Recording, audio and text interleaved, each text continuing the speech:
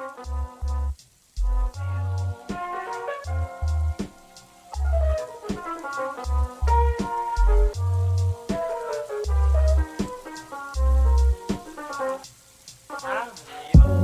what's up, everybody? This week, I'm so fortunate to be speaking with Donna Talarico, who is the founder of the creative nonfiction magazine Hippocampus, as well as the creative nonfiction conference Hippocamp. Donna is also a graduate and now a faculty member in the Maslow Family Graduate Program in Creative Writing at Wilkes University.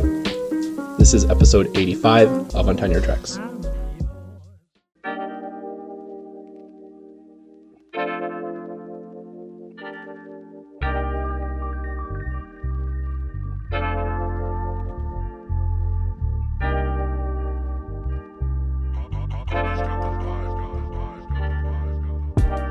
Okay, so my internship for Etruscan Press was, back in 2009, 2010. And at the time, I was working for an e-commerce company where we were building e-commerce stores for small to medium-sized businesses. And also at the time, Etruscan had sort of an outdated website. So I decided that I could take my interest in the literary world and also my professional experience with building websites and a good user experience to propose a project to Phil about a new Etruscan website, a new Etruscan Press website.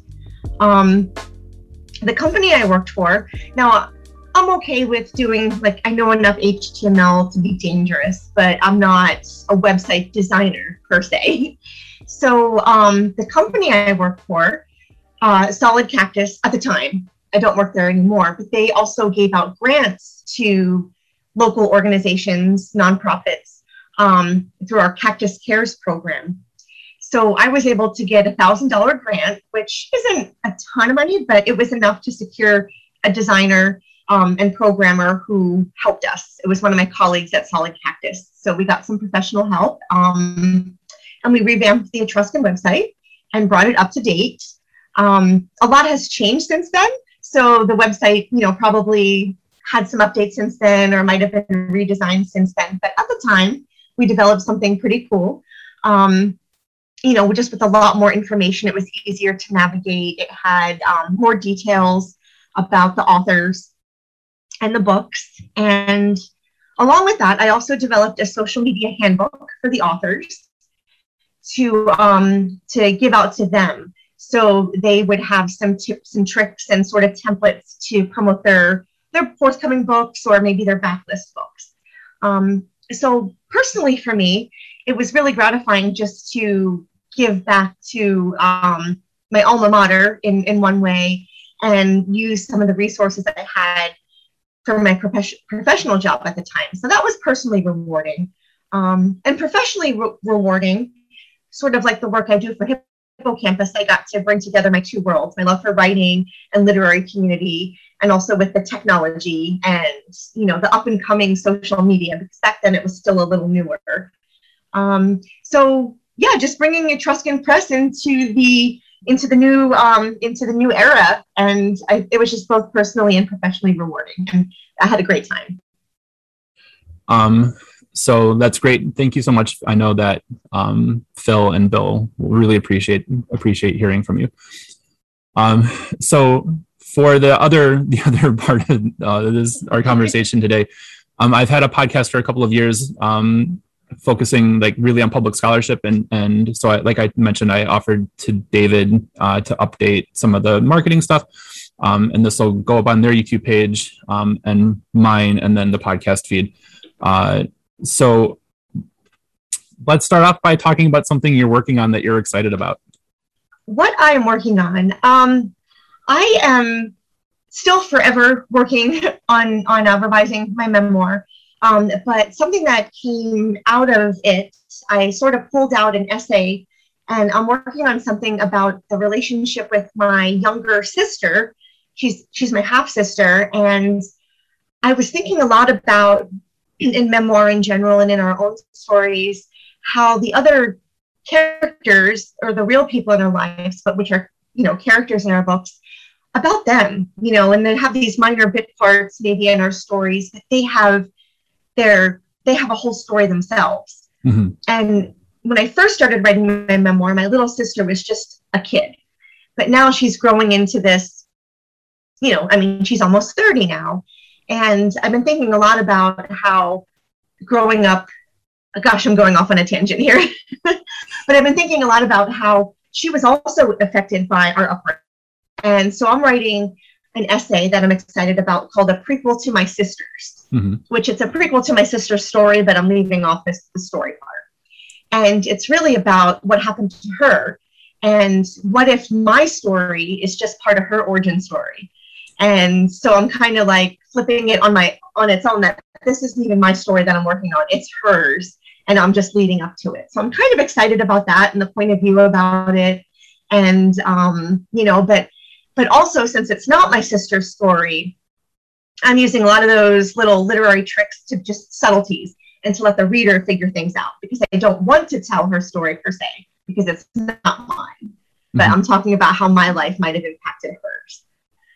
That's so cool. So that's a lot. Yeah. It's so interesting. And such a great, like a writing exercise come to life almost, just like changing the point of view but applying it to nonfiction is so interesting that you are somebody else's origin story. I think it must be really humbling.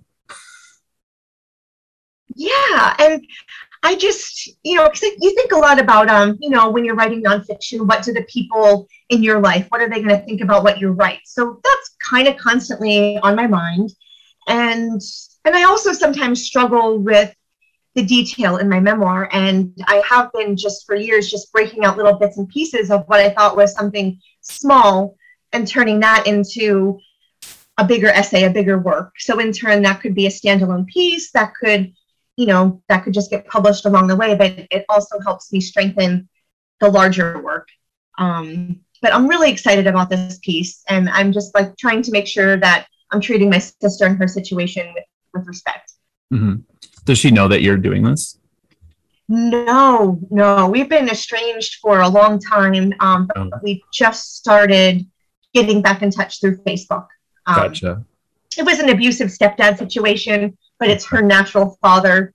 So basically, as soon as I was old enough to leave for college, I left. So I was kind of out of their life for a little while. And I'm sort of reflecting back on, what happened to them and sort of my absence, a little bit of guilt as well. Yeah. So all those feelings. Yeah, that's tough. That's, but again, I think for like students listening to this, there's value in writing about like the emotions that you have the most, that you feel the most intensely, right? Yeah.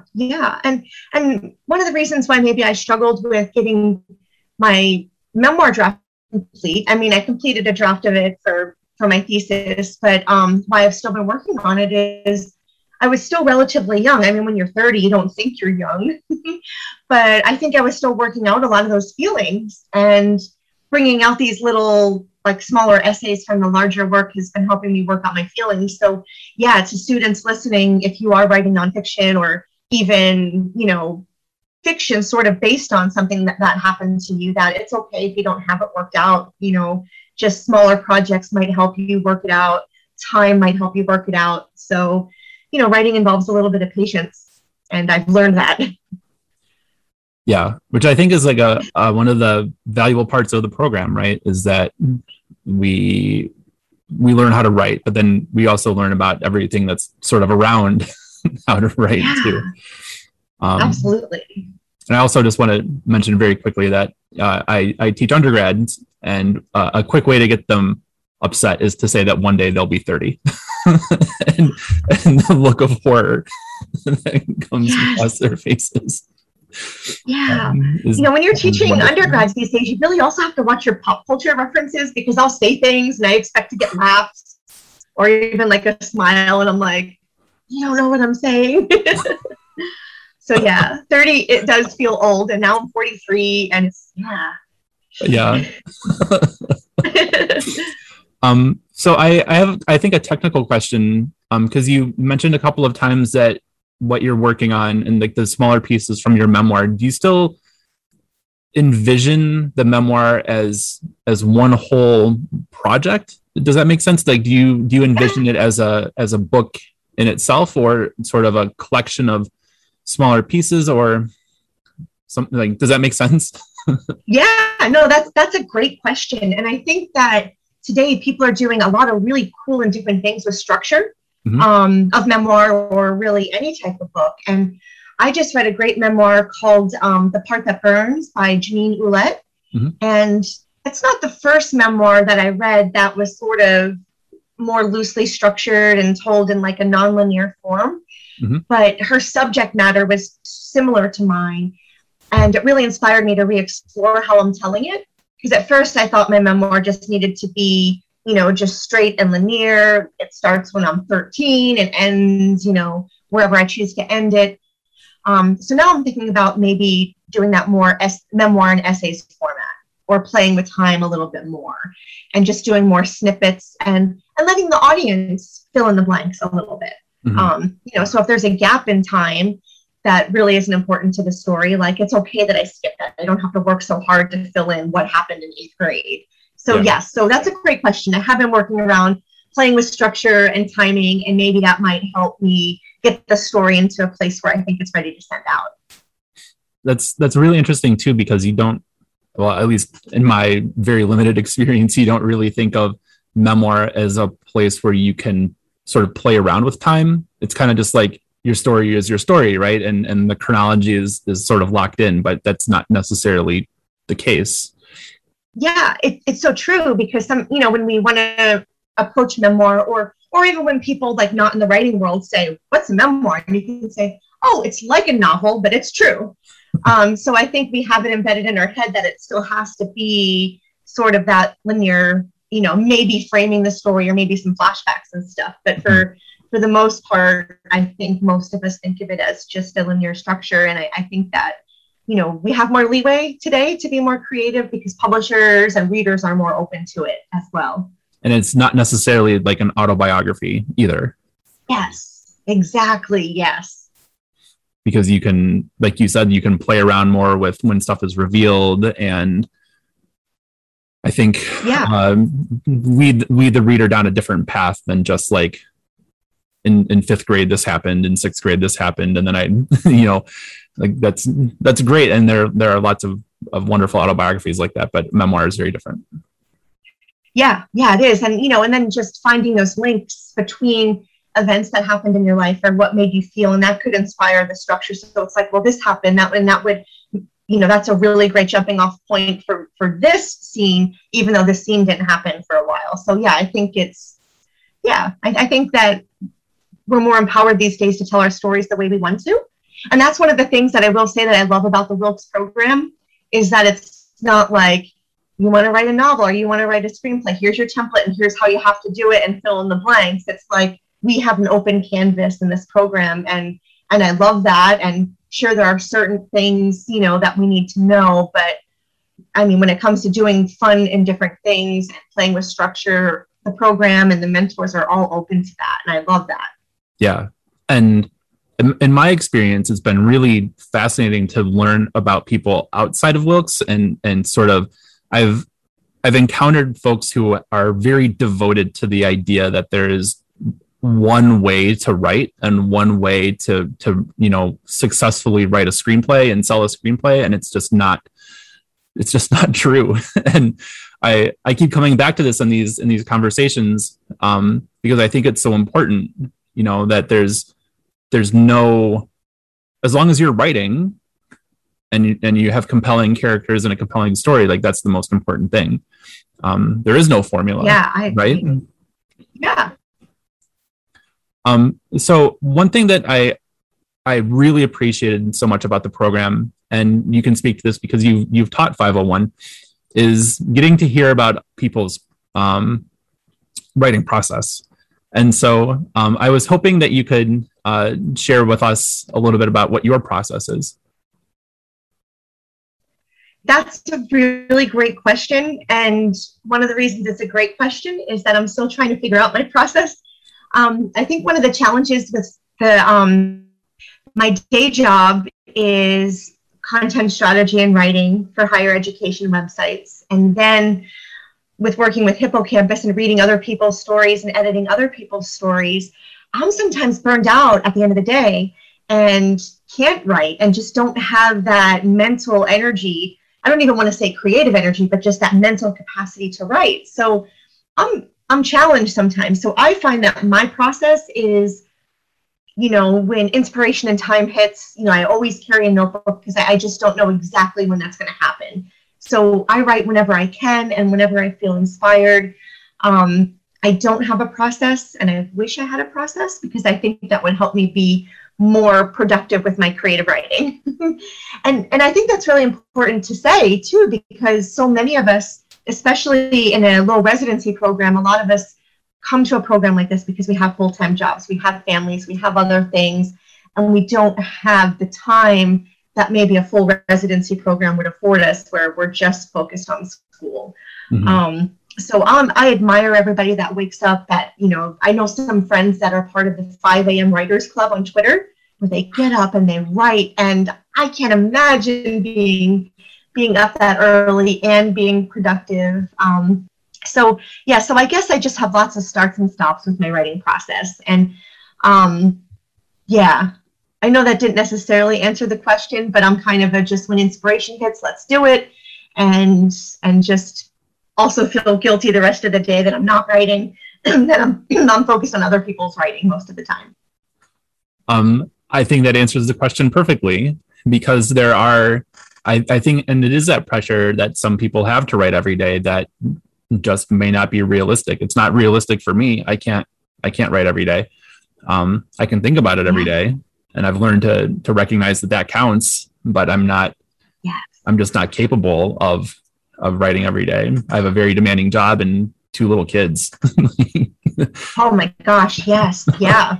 It's just not going to happen, and the 5 a.m. thing, bless them. That sounds terrible. I could never do that. Yeah. I mean, I'm sometimes still tossing and turning and not asleep yet, and they're already up writing. So all of that is to say that as long as you're writing, as long as you're getting words on the page somehow, some way, you're in good shape. So you've mentioned Hippocampus a couple of times, and so for folks listening to this who might not be aware of all the incredible work that you've done, how about you tell us a little bit about that? Sure. Hippocampus Magazine is an online magazine that's dedicated to just creative nonfiction. So we publish essays, flash nonfiction, memoir excerpts, and we are starting to look for more hybrid nonfiction work as well. Since it's exclusively online, just something that would work online with users that can be accessible. So mostly true stories. Our first issue went live in May 2011. We were founded in 2010 and sort of launched that, hey, we're in the world, send us your stuff, this is what we're doing. But the first issue was out in 2011. So we just celebrated a decade. That's amazing. Which is really exciting. And then 5 years in, we started an annual creative nonfiction conference, which draws about 200 people each year. And then we added our third aspect, which is a small press. And so we publish creative nonfiction books, so memoirs, essay collections, anthologies, and all true stories. So those are sort of the 3 areas that we focus on. The magazine, which comes out bi-monthly, is still the heart of what we do. It's an all volunteer effort. We basically, the events and things that we have sort of just break even so we can do it. But I'm working to sort of grow that more into a sustainable business. But for right now, it's still a labor of love. The idea was conceptualized at Wilkes, and a lot of Wilkes students and alumni still help out with all of our events and publications. So it's great. So that's incredible. As somebody who's trying to get into publishing too, very, very, very early into this, that's amazing. What has it been like growing this over the last 10 years and even just taking the first step? I mean, this is so incredible, what you've grown Hippocampus into. What's it been like? It's been everything. It's been exciting and fun, and I grew a lot as a writer and a person, but it's also stressful, and it's part of the burnout I'm having with, not being able to write for myself as much. So it's just sort of like all the feelings wrapped up. I wouldn't change a thing. But yeah, I think what I realized is that it just, when I first started out, I was afraid to ask for help because, again, it's all volunteer. But then I realized that people really love it and love what we're doing. And even that, I say we all the time. Even when it was just me, I say we, because I feel like it's bigger. But now it did grow into a we, and we have some section editors and things. And I think that's what I love about it now, is that I get to share it with other people who are just as passionate about nonfiction, and they want to help, and they want to give their time, and they want to help grow the community.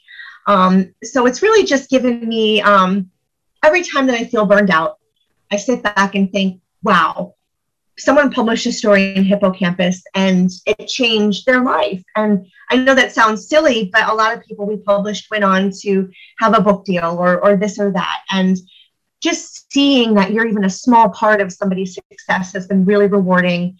And that sort of makes up for all the time and even some of my own personal funds that I throw into it. It just makes it worth it. So what's it been like? It's been a whirlwind. But it's been, mostly positive, and it's opened up so many doors. And I think there's just a lot of room to grow still. But yeah, it's helped me personally and professionally. What are some things that you wish that you knew when you started off that you know now? I wish that I knew maybe how time intensive it would be, and how much of a sort of, it doesn't take a lot of money to run a literary magazine, but it does take some funds, just like with a podcast, you have to have your equipment and your hosting.